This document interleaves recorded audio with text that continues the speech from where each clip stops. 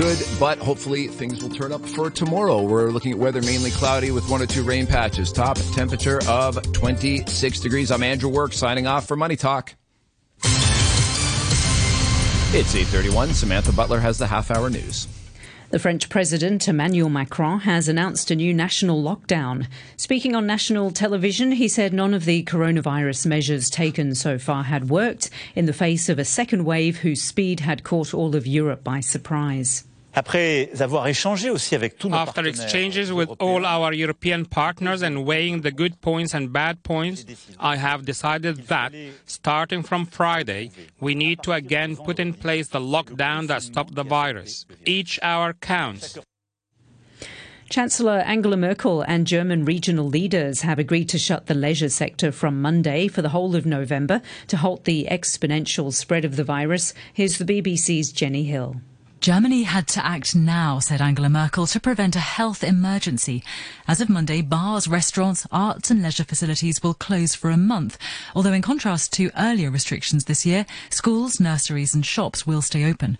Professional sporting events, including the Bundesliga, will go ahead, but once again matches will be played to empty stadia. And private gatherings will be limited to a maximum of 10 people from 2 households. This country has fewer cases than many other parts of Europe, but the speed with which the virus is spreading has alarmed Berlin. The US Justice Department says 5 Chinese agents have been arrested for targeting Beijing dissidents in the United States. They're among 8 people charged with conspiring to work on behalf of China in an international campaign aimed at threatening the dissidents and forcing them to return to their home country. 3 of those charged are believed to be in China. Christopher Wray, the director of the FBI, announced the arrests. Today's charges reflect yet another example of China's ongoing and widespread lawless behavior and our refusal to tolerate it. Simply put, it's outrageous that China thinks it can come to our shores, conduct illegal operations, and bend people here in the United States to their will. New research suggests China's policy of widespread tree planting is having a much larger impact on its carbon emissions than previously believed. Here's the BBC's Matt McGrath. This new study has given scientists a much clearer view of the effect of planting more than 66 billion trees across China over the past 40 years. It shows they soaked up almost half the country's carbon from human activities between 2010 and 2016. Big uncertainties still remain, and there are worries many of these trees could die or be cut down and release their stored CO2. But the new data also shows future plans to cover 1/3 of China in trees could help the country achieve carbon neutrality by 2060. You're listening to the news on RTHK.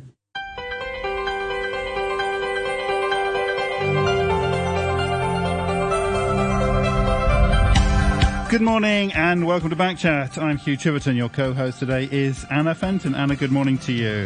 Good morning, everybody. Today we're talking about alt protein and the future of food. In the 21st century, a range of issues, environmental, ethical and health among others, are leading many people to explore alternative sources for their food. From Impossible Beef and Omnipork, an all-purpose plant-based pork analogue, to insects. Why has a whole hotel chain gone vegetarian for a year? Why is McDonald's here serving vegan luncheon meat? Are burgers grown in a lab a viable alternative? Or should we just be sticking to simple vegetables? Should products that don't contain meat be labelled sausages or burgers? And over the past 50 years, meat production has more than quadrupled. There's some evidence that global demand for meat is growing. Is this really then how the world will eat in 100 years from now? Or a plant-based diet just another food fad that's destined to fade away? Let us know your thoughts. You can email us backchat@rthk.hk. You can leave a message on our Facebook page. Join the discussion there, Backchat on RTHK Radio 3. Or give us a call and we'll put you on air. 233-88266 is the number, 233-88266. We look forward to hearing from you.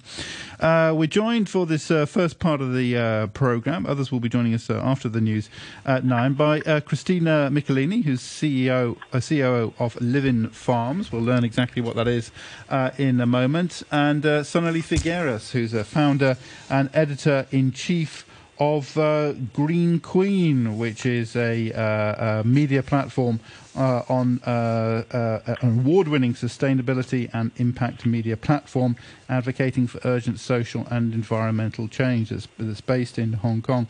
Maybe if we could start with you, Ms. Figueres. Good morning to you. Thanks for joining us. Good morning. Great to be here on to talk about my favorite topic. Protein. Okay, let's just think about kind of the motivation, maybe, because we've noticed this trend, and we'll talk about a little bit more about how substantial it is and the various threads and so on. But what do you think is the motivation? Why are people becoming more and more interested in alternative forms of protein and non-meat diets? Absolutely. No, that's a great question. I think it's a really important one to set the frame. So about 2 years ago, there was an article that came out in The Guardian that published a consensus between scientists, researchers, and academics from across the globe, from different universities, different disciplines, but all looking at nutrition, sustainability, carbon emission of our agricultural system. And their number one recommendation to individuals and consumers and even businesses was, in order to, the best thing you can do to reduce your carbon footprint is to reduce your consumption of meat and dairy. And the reason for that is that the livestock industry for dairy cows and meat cows has the largest footprint in terms of emissions in the world. Can you just explain why that is? Because people might not understand what happens with cows and cattle, what their back ends produce. Sure. So first of all, cows and just cattle in general require a ton of land. And so in many parts of the world, this means raising down virgin forests, tropical forests, rainforests in order to have fields for livestock. The other thing is that livestock is a lot of the livestock that we consume, so conventional livestock, is actually quite sick because the way that they're being raised in kind of industrial pens where they have almost no space, and it means that they get sick and they require antibiotics, and then we also pump them with growth hormones so that we can raise more meat. We also tend to feed them corn and soy, which is not their natural diet. Their natural diet is actually, grazing grass, right? Which is why you've seen this huge uptick in grass-fed beef as an alternative and as sort of a better choice. But the other problem is that cattle farming is hugely water intensive.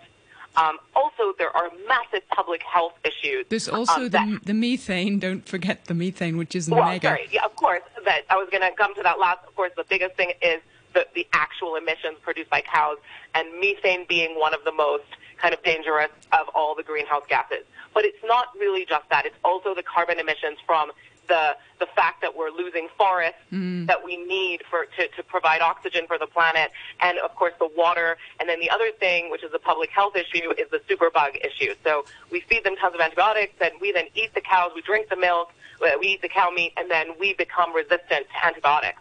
And so there's actually a huge fear that in the next 10 years we're going to run out of antibiotics that work on major diseases. And I don't need to tell anyone that we're in the midst of a huge pandemic, not one that can be solved with antibiotics. But the point is, we do have major health crises, and the livestock industry just is such a mess. So it's just unsustainable on all fronts, isn't it? Ethically, from consumption, from greenhouse gases there is really no redeeming feature about this. Right, other than the fact that there are people who will argue that we humans are meant to eat meat and that meat helps develop our brain. I mean, there are all kinds of theories. However, the prevailing understanding, and this is, again, a consensus globally amongst all different kinds of scientists, academics, and researchers, is that we need to reduce. And so to go back to the first question, why is there this rise in interest and appetite for alternative protein? And that's because, so 2 years ago when this public kind of statement was made and it was covered all across media, especially the mainstream media, to be honest, media like us have been covering it for a while, but there was this confluence of, well, we've always had vegans and vegetarians who are abstaining from meat consumption for ethical reasons and for moral reasons, but suddenly you have all these there's also this rise of conscious consumers because of social media and the more information that we have about how products are made and how our food is grown, that suddenly want to make decisions that are, planet forward, as we say. And so suddenly they have this massive kind of motivation to reduce meat and dairy. And so, of course, what happens then is you need alternatives.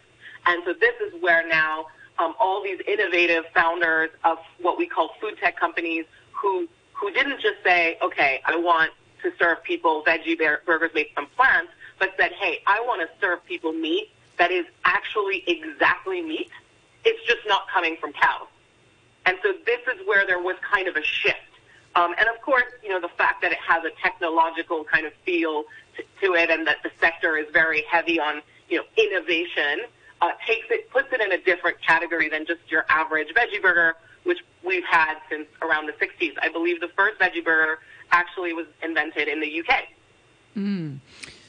So when you say actual meat, you're talking about lab-grown meat, are you here? Or? No, sorry. I'm talking about people like Pat Brown from Impossible Foods, okay, and Ethan Brown from Beyond Meat, and David Young from Omni Foods and Green Monday, who are saying things like, you can enjoy all the qualities of meat, the taste, the texture, the cooking characteristics, the feel, even the kind of iron-rich, bloody kind of mouthful that you get from beef that is bleeding. You can enjoy all those things. We're going to give you a product that replicates all those things. It's made from plants. Lab-grown meat is a different part of all protein. So if you divide all protein into, let's say, 5 categories, you've got the vegetable replacement, so something like a jackfruit or, for example, a lion's mane mushroom, mm-hmm, where you're using a whole vegetable that has very similar textures as certain kinds of meat, and so you're cooking it in a way that it feels like chicken or it feels like pulled pork or whatever, but it's mostly a whole foods product. And then you've got plant-based meats, so again, the ones I just talked about, like an Omnipork or an Impossible Burger or a Beyond Meat, Beyond Sausage. And then you've got lab-grown, which in the industry we tend to call cell-based or cultivated. And that is when you're using an animal cell. So you don't need to kill an animal. You're just using a cell to grow certain parts of animals in what's called a bioreactor or a cultivator. And that is not commercially available today. So we have some very exciting companies, especially here in Asia, that are working on it. And that is happening for dairy, for seafood, for beef, for chicken, not just for meat. So it is very broad. But obviously there are regulatory concerns. The governments need to catch up. Here in Asia, I would say Singapore and mainland China is where you see a lot of development here because, let's face it, cell-based meat is hugely important for food security. It has a lot to recommend it. So obviously, 1, it's animal-free. 2, it's exactly the same thing. It's not a replacement made by plants. It's literally the meat of the animal or the milk of the animal. It just doesn't. We don't need to kill any animal to do it. We call it slaughter-free. And the other thing that a lot of people maybe don't talk about yet because it's only just it's a very a nascent sector is the fact that you can have bioreactors or cultivators in every city. So the ability to reduce your food mile and the distance from production to plate is incredible, much like the growth of urban farming and the idea that we want to have vertical farms in cities so that we don't have to be importing, lettuce from Italy and Hong Kong or whatever. This is very much in line with kind of the cell-based, the potential for cell-based. But I do want to be clear. It would not be suitable for anyone who doesn't want to eat animals on ethical grounds because it obviously isn't. It is from an animal, and some people may prefer not to consume animal products. So I just want to be clear. Cell-based and lab-grown meat is of animal origin. Plant-based is not. Whole foods plant-based is not. And then there obviously is the other category, which is insect farming. Which is the cue for our next guest, Christina Michelini, CEO of Living Farms. Good morning to you, and thanks for joining us. Tell us about Living Farms. What is it? Good morning. Thank you so much, Nana, for having me. And good morning, Sonali. Happy to be here with you today to talk about this very important topic, of course. let me maybe start by introducing a little bit Living Farms and what we do. We are, of course, sustainability company, so we're in the field of sustainability, and we have two streams of business. We don't only do the part where we farm insects and basically grow alternative insect proteins, but we also have a stream of the business where we do education, and that's what we do primarily here in Hong Kong. So Living Farms started focusing on insects because insects have a specific place in the ecosystem. And what is going to be really interesting to talk about today is that you can't really talk about insects by focusing only on proteins. It's not a one-way street, basically. There are so many other things that are involved in the process of growing insects, and one of them is the issue of food waste. So we know that our food systems have a huge problem with the food waste from harvest to the table. There are basically byproducts and side streams that are produced in the process, and the amazing thing about insects is that they can actually digest, eat this food waste while growing and becoming alternative proteins, and at the same time also produce nitrogen-packed and very good natural fertilizer. Now, which insects are we talking about? Are we talking about mealworms, or what are we actually talking about? Yeah, so we work with mealworms mostly at the moment, but we're also looking into new type of insects like black soldier flies and buffalo worm that might be even more efficient. Can you explain a bit what they are? Because I've never heard of them.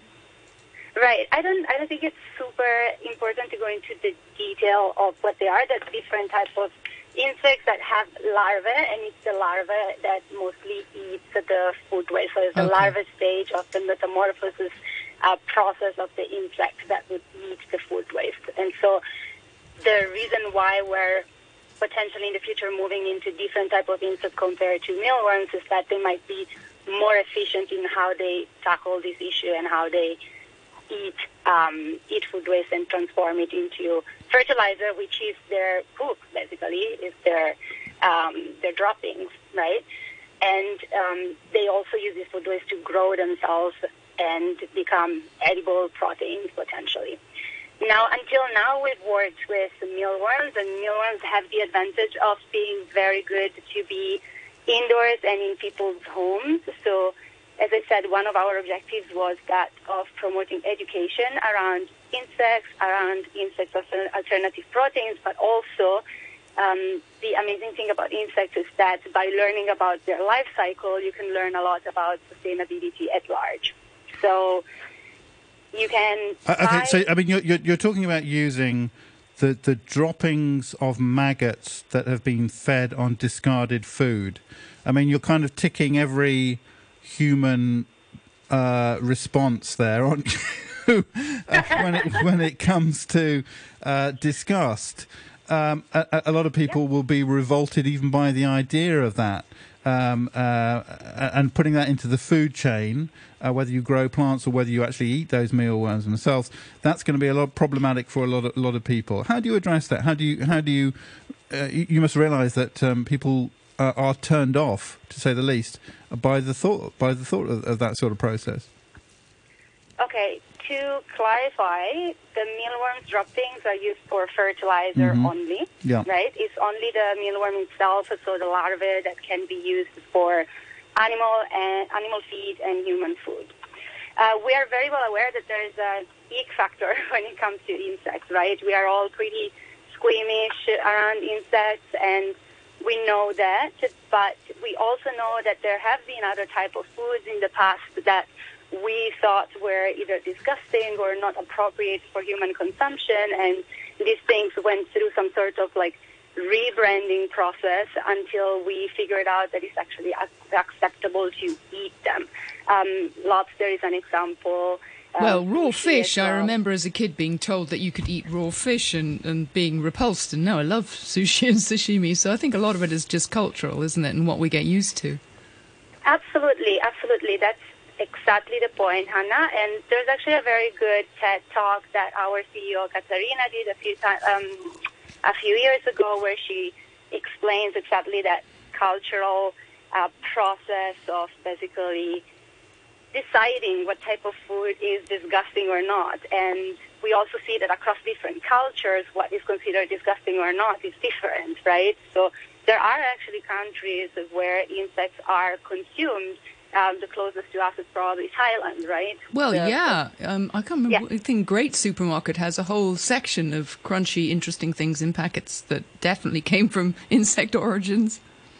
Exactly. So it is definitely a matter of like exposure, habit,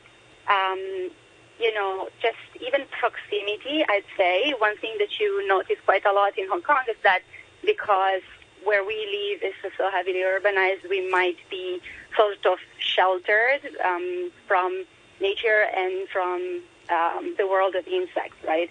So that's exactly what we're trying to do. We're trying to bring insects closer to people, but in a way that is approachable, that is not scary, right? That does not disgust. And so just pause that one. If we think of snails, most people do not grow up thinking, yummy, yummy, I can't wait to eat a snail.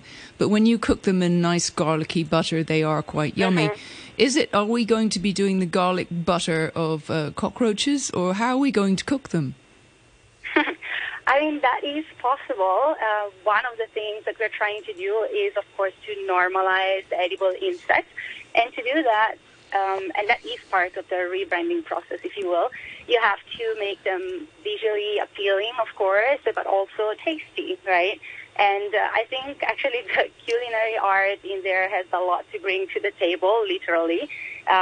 We do work with some pretty creative chefs as well as nutritionists that do an amazing job at basically reproposing insects under a completely new light on the table. Do you basically hide them? Do you kind of mash them up and stick them in a burger kind of thing? That approach? Not necessarily.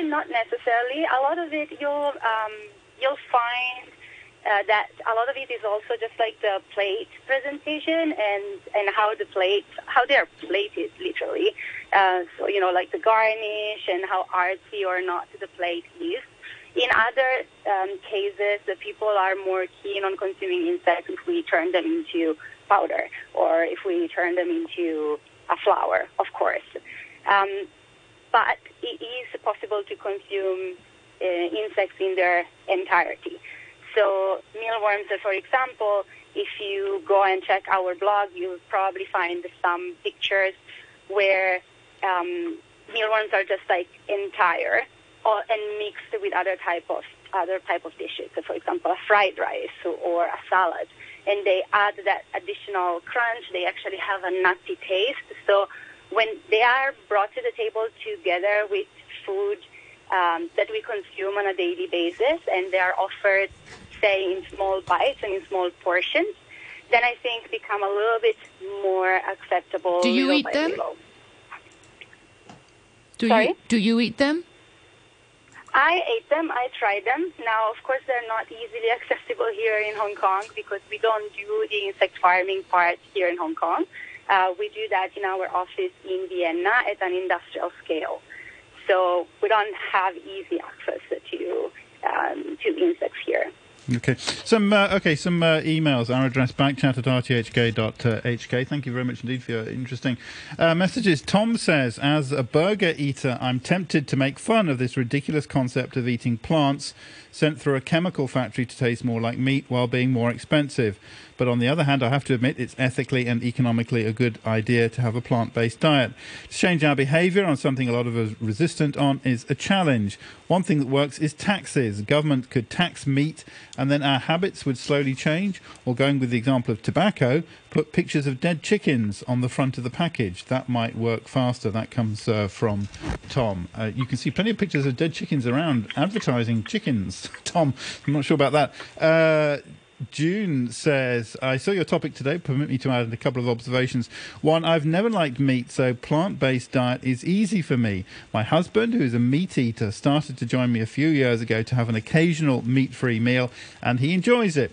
The point is, you don't need to switch cold turkey 100% meat-free. Even if we just do one meal a week, once a week, that's 1 out of 20, assuming you eat 3 meals a day, it will already have some impact on the earth. So why not? We live in it. We have to be responsible for it, right?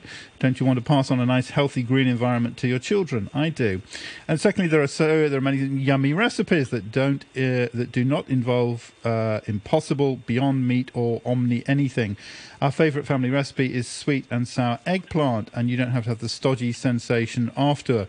So many non-alternative meat recipes on internet, social media. You can even buy plant-based food at Marks and Spencer's and Park and Shop. Thank you very much indeed. Those comments from June. And Richard II says, good morning. Your guest lists several disadvantages of meat for environmental purposes, but there is the additional disadvantage from, in particular red meats, of there being significant risk factors for certain non-communicable health problems such as ischemic heart disease and cancers, especially of the gastrointestinal tract.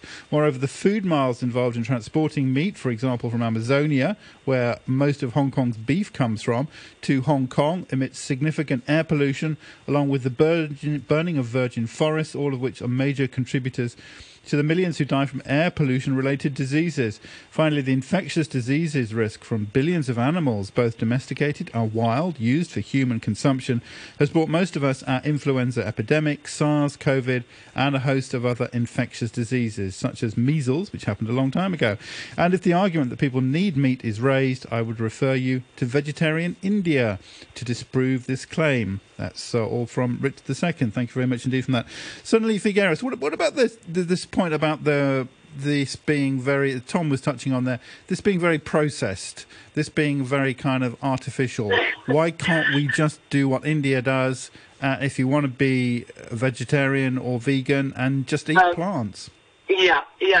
No, I get this question every single day at every panel I talk at. So a couple of things before I dive into that question. I'd like to address some of the great letters and emails you got.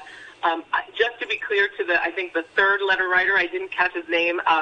This is a very complicated topic, and we have actually got a 120-page Asia Alternative Protein report that dives into everything he mentioned.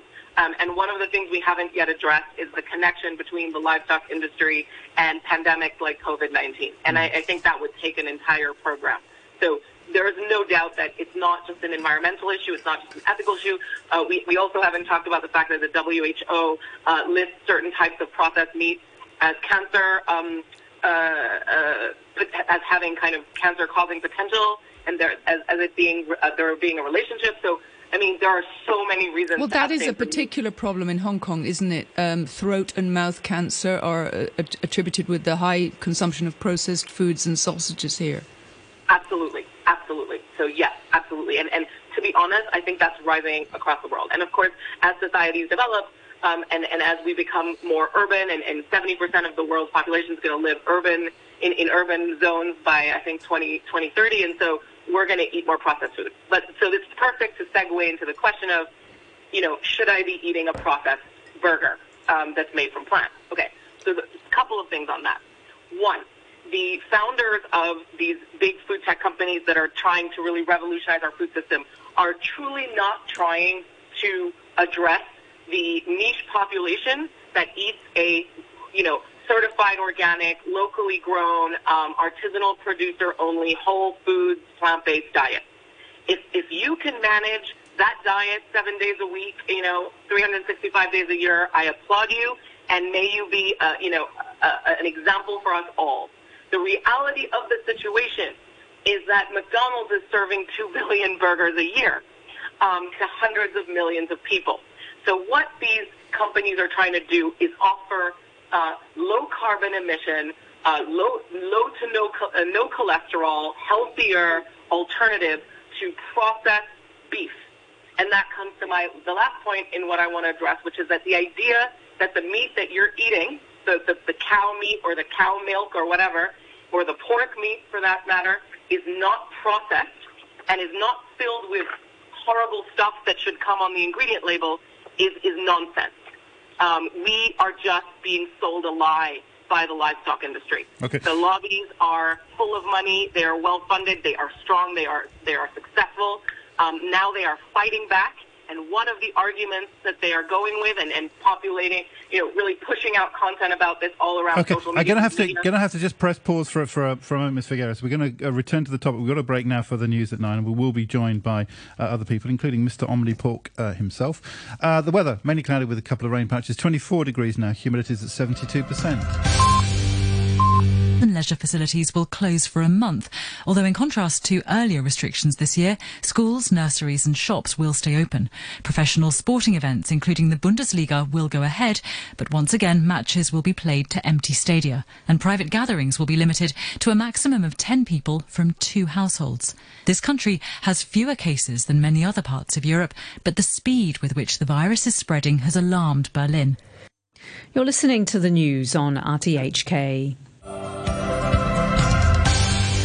Welcome back. This is Backchat this Thursday morning with Anna Fenton and me, Hugh Chiverton. We're talking about alternative food, alternative protein in particular, and the future of food. We've been talking in the first part of the programme this morning to Christina Michelini, COO of Livin Farms, who farm insects, and Sonali Figueres, founder and editor-in-chief of Green Queen, a platform, a sustainability platform with an interest in particular in alternative protein. We're also joined now by David Young, who's CEO and founder of the Green Monday Group, and Professor Daisy Tam, assistant professor in the Department of Humanities at the Baptist University, with a particular interest in food and food security. As ever, we want to hear from you. You can call us, join the conversation, 233-88266. You can comment on our Facebook page, Backchat and RTHK Radio 3, or you can drop us a line. Our email is backchat@rthk.hk, and we'll do our best to read out your messages. On Facebook, Victoria Ann says, environmental and ethical diets are not only meat-free. Millions of people have switched to soy and nut milk in recent years, and they found out that people who exhibit allergies to milk do very well on plant-based milk. After all, milk is produced for baby cows, not baby humans. And the price a cow pays for being forced to be pregnant on stop most of her confined lifetime to produce milk is another reason why a lot of people stopped drinking milk. There is nothing wrong with having a bit of compassion. That comes from Victoria. Thank you very much indeed for that. Just before we go on, so Ms. Figueres, you were talking in the first part of the programme just before we had to cut you off at 9 o'clock about the meat industry. I've got to say that there's kind of mixed signs, but the most recent example, for example, in the US, says that red meat production was at record levels last month, with all-time monthly highs for beef and pork. I mean, that suggests that, in fact, the meat industry is steaming ahead. Ms. Figueres? Sorry, was that addressed to me or David? Yeah. No, to you, I think, maybe just to, Apologies. Actually, David and I talk about this a lot. Good morning, David, and good morning, Daisy. Hey, good morning. Absolutely. I just shared a link the other day with some people. It's unbelievable. The meat industry, despite all the reports saying that meat farms had been extremely affected by COVID-19 and had to shut down, production is on record levels. And the problem is that with urbanization and the rising of middle classes across the world, people want to eat more meat because they associate meat with more nutrition, more protein, more higher status, to be honest. And this is what another thing that the alternative protein industry is really working hard to fight. But I just want to underline the point I made before the break, which is that the meat industry across the world is extremely well funded, with lobbyists that are extremely successful at convincing us that the happy cow on the green pasture is the answer to our nutritional needs. Okay, let's go to David Young now, CEO and founder of the Green Monday Group. Good morning to you. Thanks very much for joining us today. I'm going to call you Mr. Omnipork for ease of reference. Are you in a battle with the meat industry? Well, I think we're at the super early stage right now, particularly in Asia. I mean, the awareness really only starts growing, I would say, in the last 12 to maximum 18 months. I mean, we have been doing a lot of groundwork for 8 years now, but really in terms of the general public, in terms of the food and beverage industry, the change is really just beginning. So, I mean, we are nowhere near the phase of, battling. But that being said, though, I mean, I think people are becoming much more conscious about, what is really happening behind the food value chain. I mean, they, with documentaries, with a lot of news, particularly this year, of course, the unfortunate situation with COVID, and then, of course, African swine fever, which is still ongoing. So, the need for alternative, for a long time when we were explaining Omnipork or any other alternative meats out there, I mean, people look at us as like, why? What is the market for this? I mean, and vegan population relatively is so tiny. But now they realize that this is not a vegan versus meat eater situation. This is simply about a protein supply chain and a global sustainability issue. With our population growing to 9 and 10 billion very soon, and rapidly deteriorating ecosystem, we simply cannot sustain that many animals on the planet.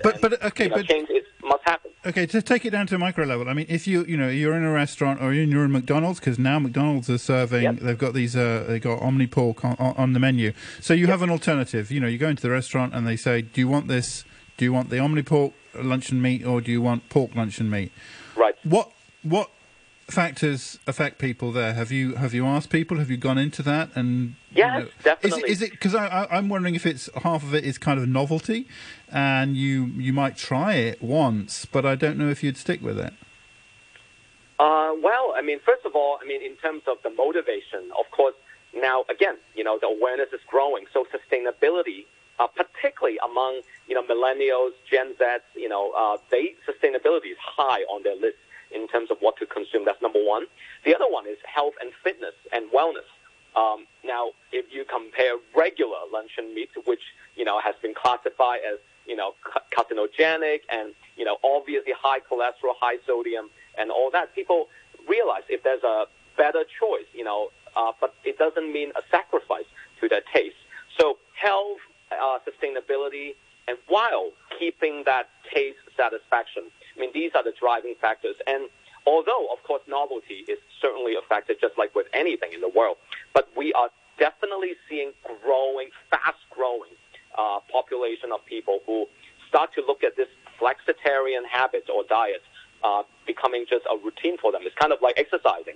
You don't have to run 42K. Not everyone needs to be a full vegan, or can be a full vegan, but one day or multiple days a week certainly is doable, and it's better for their own health. Can I just go back to something you mentioned, which has puzzled me? COVID in meat processing plants. Why do we keep hearing about this? Is this just because the workers are crammed in together, or is there something special about people who work in meat processing plants and COVID? Well, I mean, obviously the outbreak, because they are in such dense working environment, so it becomes ultra easy to have massive outbreaks, which has happened across the world. U.S., Belgium, Germany, UK. I mean, so that's obviously a major part that has been exposed. The other one is, the practices inside. It's not just the dense environment, but also how the workers are treated, or how, in many cases, how poorly they have been treated. I mean, some meat packers actually require the workers to buy their own mask, or maybe the company would buy the mask for them, but the workers actually need to pay for that. So there are a lot of these kind of things that have been exposed that, really behind the scenes people were never aware of before. So it's a much bigger issue than just animal welfare and all that sort of thing, isn't it? Indeed. I mean, I think anyone can go search, many of the news that came out over the last, 6-7 months, and the dark side, not just the animal welfare angle, but simply as a company, as organizations, some of these companies, the way they conduct business and the way they treat their workers, I mean, there's clearly a lot of room for improvement. Can I ask you a couple of very basic questions about Omnipork that have been on my mind for a while? First of all, is why do you call it Omnipork? Is it? I don't know. It sounds slightly ominous to me. It sounds a little bit kind of weird as a name, Omnipork. And what's in it? What's it made of? Okay, well, I mean, we name it Omni for a very simple reason. Omni means all, right? So all people, all beings on the planet, and all beings, not just human beings, but it's good for all beings on the planet. So this is a product for all. So whether you're a vegan, whether you're a meat eater, you can enjoy it. And at the same time, this is for the benefit of all beings. So that's why we call it, well, as the company of this, this arm of our group is called Omni Foods. And then this particular product resembles pork, which, pork is the most consumed animal protein in Asia, and that's the reason why we focus on this kind of animal protein to create alternative for. As far as ingredients, I mean, it's made from non-GMO soy. Depending on which product, the luncheon is with non-GMO soy, wheat, coconut oil, and beetroots. Those are among the main ingredients that go into it. Are they all kind of sustainable ingredients?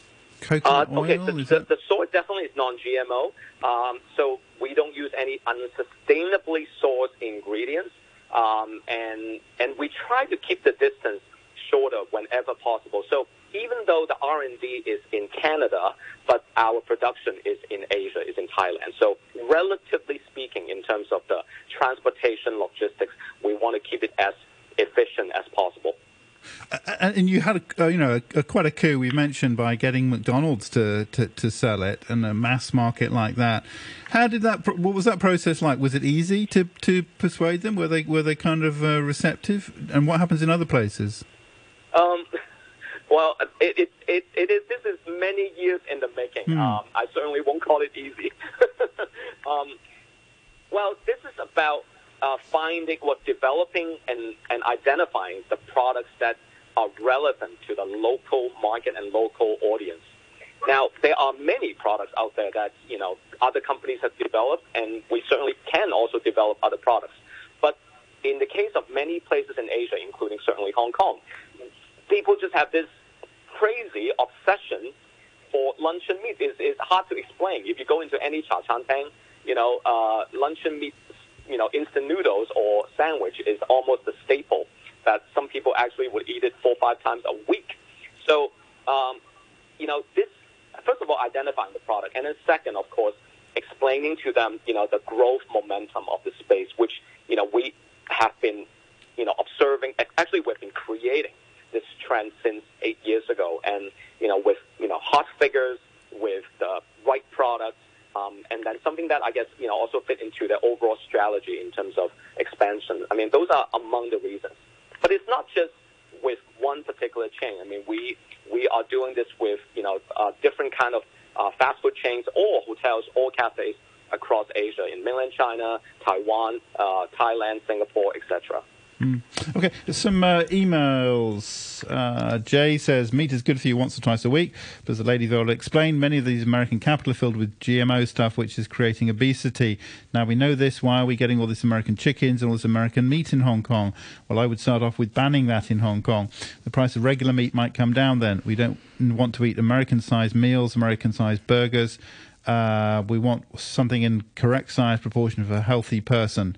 Stop educating us to get fat on junk food.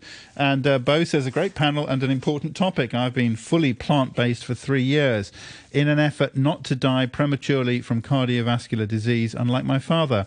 Habits clearly play a role, but we need to get away from the notion that you cannot get enough protein from plants.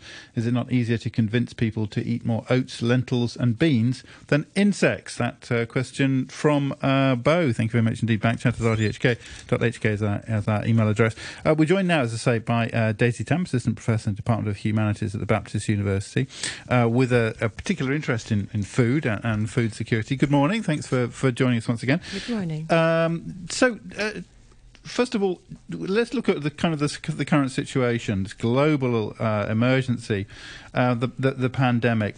Do you think that's changing attitudes towards food? Do you think that's changing attitudes? And let's look at the developed world and the developing world. I think talking about the future of food it's a great topic because it's the stuff of science fiction.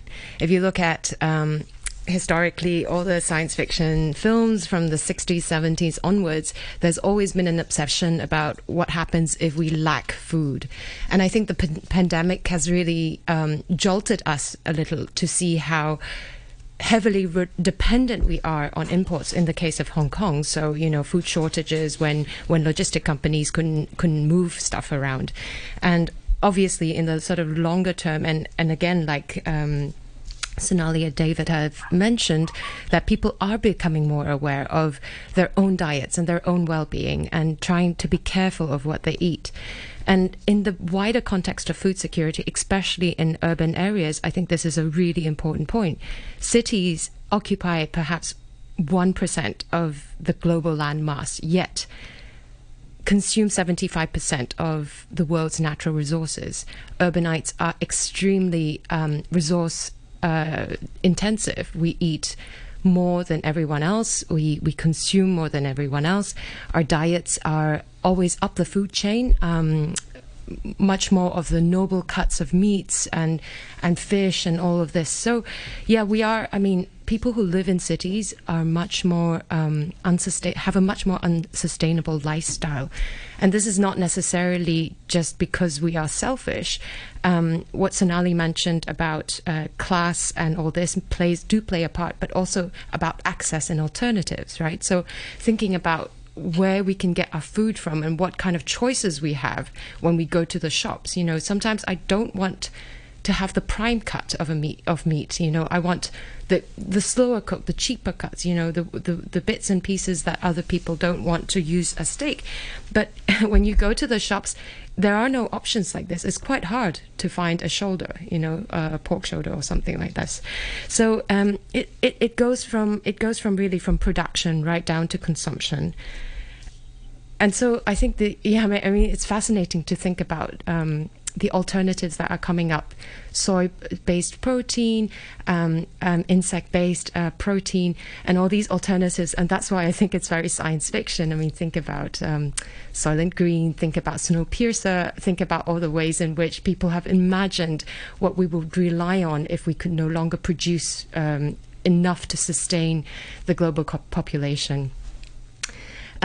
Yet, I think with alternatives, I think what David and Sonali have done really well is mainstreaming this idea that we need to move away from something that is so resource intensive, such as beef and pork, such as all of these sort of high up in the food chain type of products. But another thing that has been, I think, discussed in the background is the industrialization of food, right? So people have mentioned about, animal well-being, the labor conditions of people working in these places, the supply chain. And precisely these, meat itself, it's not necessarily... It shouldn't be chock full of hormones and antibiotics, but because they're produced, they're reared in such dense conditions that rearers have to use antibiotics to prevent an outbreak of swine flu or any other kind of conditions. But it's the density, right? It's the scale. And if you look at global food supply, only a handful of companies own poultry, beef production, even soy, right? So we don't see that, and it's very hard to get into to get the data. Cargill, I think, is one of the companies that own. I think 4 companies own all the poultry production in the world. And then, if you think about that, all the vertical integration and the horizontal integration. I mean, what we are doing is important. I'm not denying that, but I'm also gesturing towards the bigger sort of global food system that we are all part of and reliant on, and that is something that we need to push for change. So when David said, they try to shorten the supply chain, they try to work more directly with research and development as well as producers. I think shortening the supply chain is important precisely because of that. I mean, importing meat if you don't import chicken from Brazil, they're one of the biggest producers in the world. And I know why listeners are concerned about that, as am I. But yeah, I mean, it's one of the 4 companies. Christina Michelini from Living Farms. Do you? I mean, you said you have an industrial scale now of insect production. Is that your vision, or are you talking about something that's localized, that's more even sort of tabletop? Yeah, that is a good question. Is not necessarily the vision. Maybe it's more clear if I explain the 3 steps that we're going through. So we did trial this, let's call it large-scale insect farming technology. We trialed it last year with one of the major retailers in Austria. We would get their food waste and then grow the insects, harvest the insects and their fertilizer, and we managed to put out there in the market the insect proteins as well as the fertilizer, both for animal and human food too. Now we're scaling that up further so that we can demonstrate basically the feasibility of the technology. And as a third step, we're hoping to use this industrial scale as a way to showcase the technology to different customers. It's almost a plug-and-play type of technology, so it takes away from the customer the burden of having to know how to grow insects necessarily, and it's very low maintenance. So that way we can basically bring it back in the hands of the customers. They can grow their own insects and feed their own food waste and really create a circular system directly from their retail stores or even from their factories potentially. So this is what we're doing now, and of course there's future challenges that we are working on. One of the things that we have to do is work further on scalability. We need to produce enough volume to respond, for example, to the animal feed needs. At this point, we are able to process around 1,000 tons of food waste a year. So we're hoping to make it even more efficient, and that's why previously I was talking about new type of insects that we are experimenting with that might be able to consume more food waste and faster, right? And then the other bit that, of course, we need to work on is make sure that cost is viable so that the product of insect farming is basically competitive. What is also another thing that we need to work on is the value of the proteins that we put out there. So we can, with research, try to optimize the way we feed insects and the way they basically become protein packed, so that, take for example, from the point of view of animal feed, you can sell a more concentrated animal feed that is richer in protein, and so that process starts with feeding the insects in our facilities and with the technology that we use to feed the insects. So we're doing quite a lot of research and trial and error in that sense. The challenge for us is that there's no guidebook, right, for Sorry, but if you're giving them protein-rich food, aren't you defeating the object? You're giving them protein-rich food to produce protein. Well, that's one of the things that we're trying to do.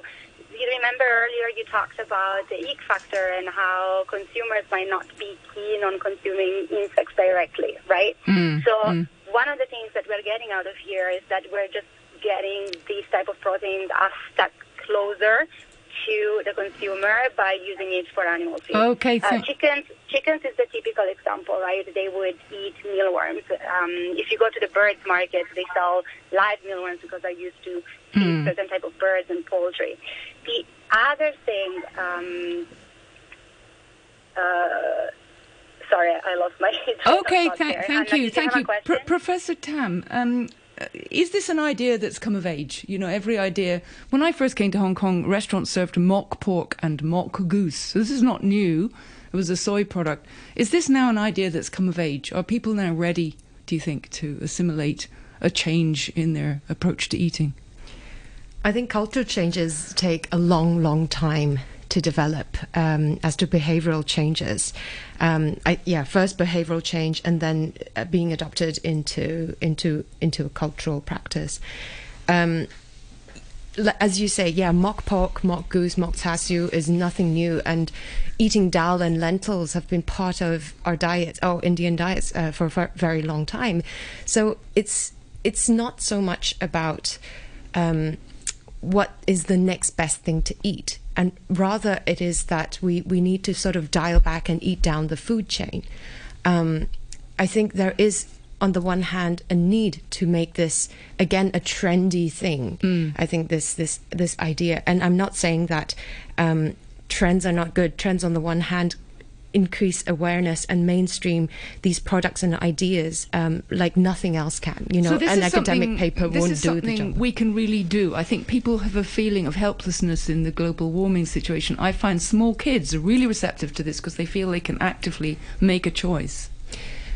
Yes, but instead of changing brands, I think it's changing way of life. I think this is what all of these good people out there are doing. They're changing offering an alternative approach to understanding where food comes from and where we can source food. It could be local, it could be from an alternative source, it could be a different way of life. How about going more local? What can we produce more locally, shortening the supply chain, using simpler products, making simpler meals. All of these things are part of a way of life that we need to shift towards. So if we just keep consuming, buying one thing instead of another, it's just changing. Does the autumn years, David Young, finally, so how do you crack China? How do you get somebody who's going to go to their local cafe and say, I want Omnipork, not pork? How do you get people to make that switch? Why would they do that? Well, that's a giant undertaking that we are working on right now. I don't pretend that I have the answer. It's a work in progress. But, trend, culture, awareness building, those are very important. Obviously, sad to say, but animal welfare is not going to be the angle for most of the mainland Chinese consumers. So we need to think of it from a lifestyle, from a trend, an aspiration standpoint, and of course, taste. Indeed, just consumers in Asia in general are very specific and very picky about the food they eat. So how to make it truly customized and localized to the local audience is paramount. Okay, to sort of plug into the cultural understanding. So you have luncheon meat in Hong Kong, and you'd have other pork products or whatever in different countries. Well, David Young, thank you very much indeed for joining us, CEO and founder of the Green Monday Group. Thank you very much indeed to Professor Daisy Tam, Assistant Professor in the Department of Humanities at the Baptist University, to Sonali Figueras, founder and editor-in-chief of Green Queen, which is a great website, highly recommended. Go and check that out. And Christina Michelini, who's the CEO of Livin' Farms. Thank you all very much indeed for joining us today. Anna, thank you very much indeed. And thanks, Michelle, once again, for production. We're going to be back at 8:30 tomorrow. We're going to be talking about those 12 young people detained leaving Hong Kong in the programme. Should be interesting. I hope you can join us then. Here's the weather before we go. Mainly cloudy with a couple of rain patches and a maximum temperature of about 26 degrees. Sunny intervals tomorrow. Fine and dry during the weekend and early next week. It's slightly cooler in the morning and at night. 25 degrees now. Humidity is at 70%. The symptoms of COVID-19 can be mild. Don't go to work or school if feeling unwell. Wear a mask and consult a doctor promptly. Ask doctors at accident and emergency departments, general outpatient clinics, private hospitals, or clinics for free testing provided by the Department of Health. Return the specimen to a designated collection point or use the door-to-door specimen collection service for a fee. Test promptly for early detection. 9:31, the news now with Samantha Butler. A travel industry union estimates another 1,000 workers will be asked to take unpaid leave, much like the 300 staff at Sunflower Travel Agency, who were notified of the plans yesterday. Tom King-Sam from the Travel Industry Outbound Tour, Escort and Tour Guide Union said he expected another 2 or 3 big firms to follow suit, and with the scarcity of jobs, he said most workers might agree to the terms. The senior US medical official dealing with controlling coronavirus, Anthony Fauci, has criticised President Trump's political rallies in the final stages of the election campaign, saying they're bound to spread COVID-19. He said such gatherings of people not wearing masks or social distancing were potentially super-spreading events. And the French President Emmanuel Macron has announced a new national lockdown starting Friday to continue until at least the end of November. Speaking on national television, he said none of the coronavirus measures taken so far had worked in the face of a second wave whose speed had caught all of Europe by surprise. I'll have more news at 10 o'clock. It's time right now on Radio 3 to say good morning to Phil Whelan and his guests on The Morning Brew. Hello. Hello, Phil. How are you? Not too bad at all. Good morning. Newly spotted. Hello. You never Facebook chat with me, Phil. Good morning. He's got the Tom and Jerry type violence. It's a great experience if you just want to get a bit of zing. On your radio and live online, this is The Morning Brew.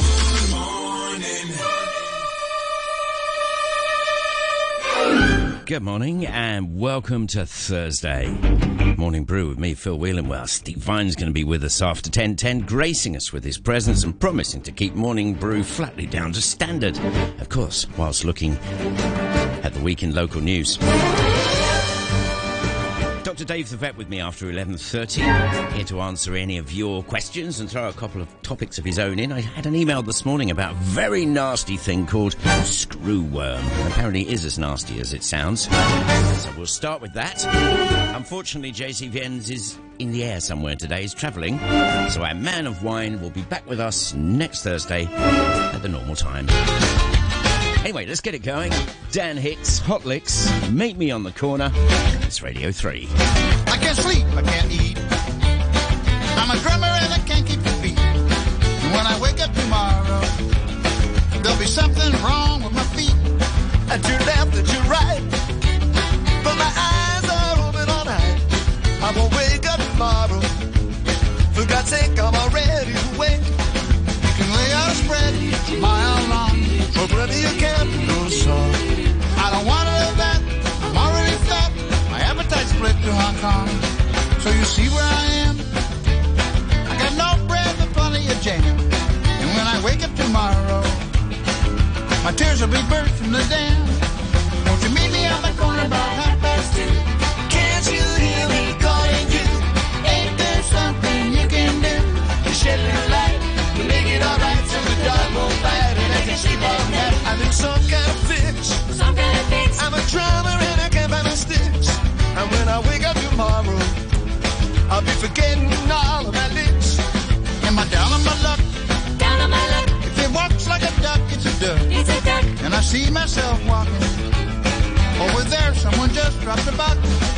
You can put me a ball or a rat cruise. Give me the house that I choose. Where do I sign to make it all mine? Or did I just hear some more made up news? But that's the way they go. Well, there's a steady stream of the door. If I try locking that door, they'll be breaking it down.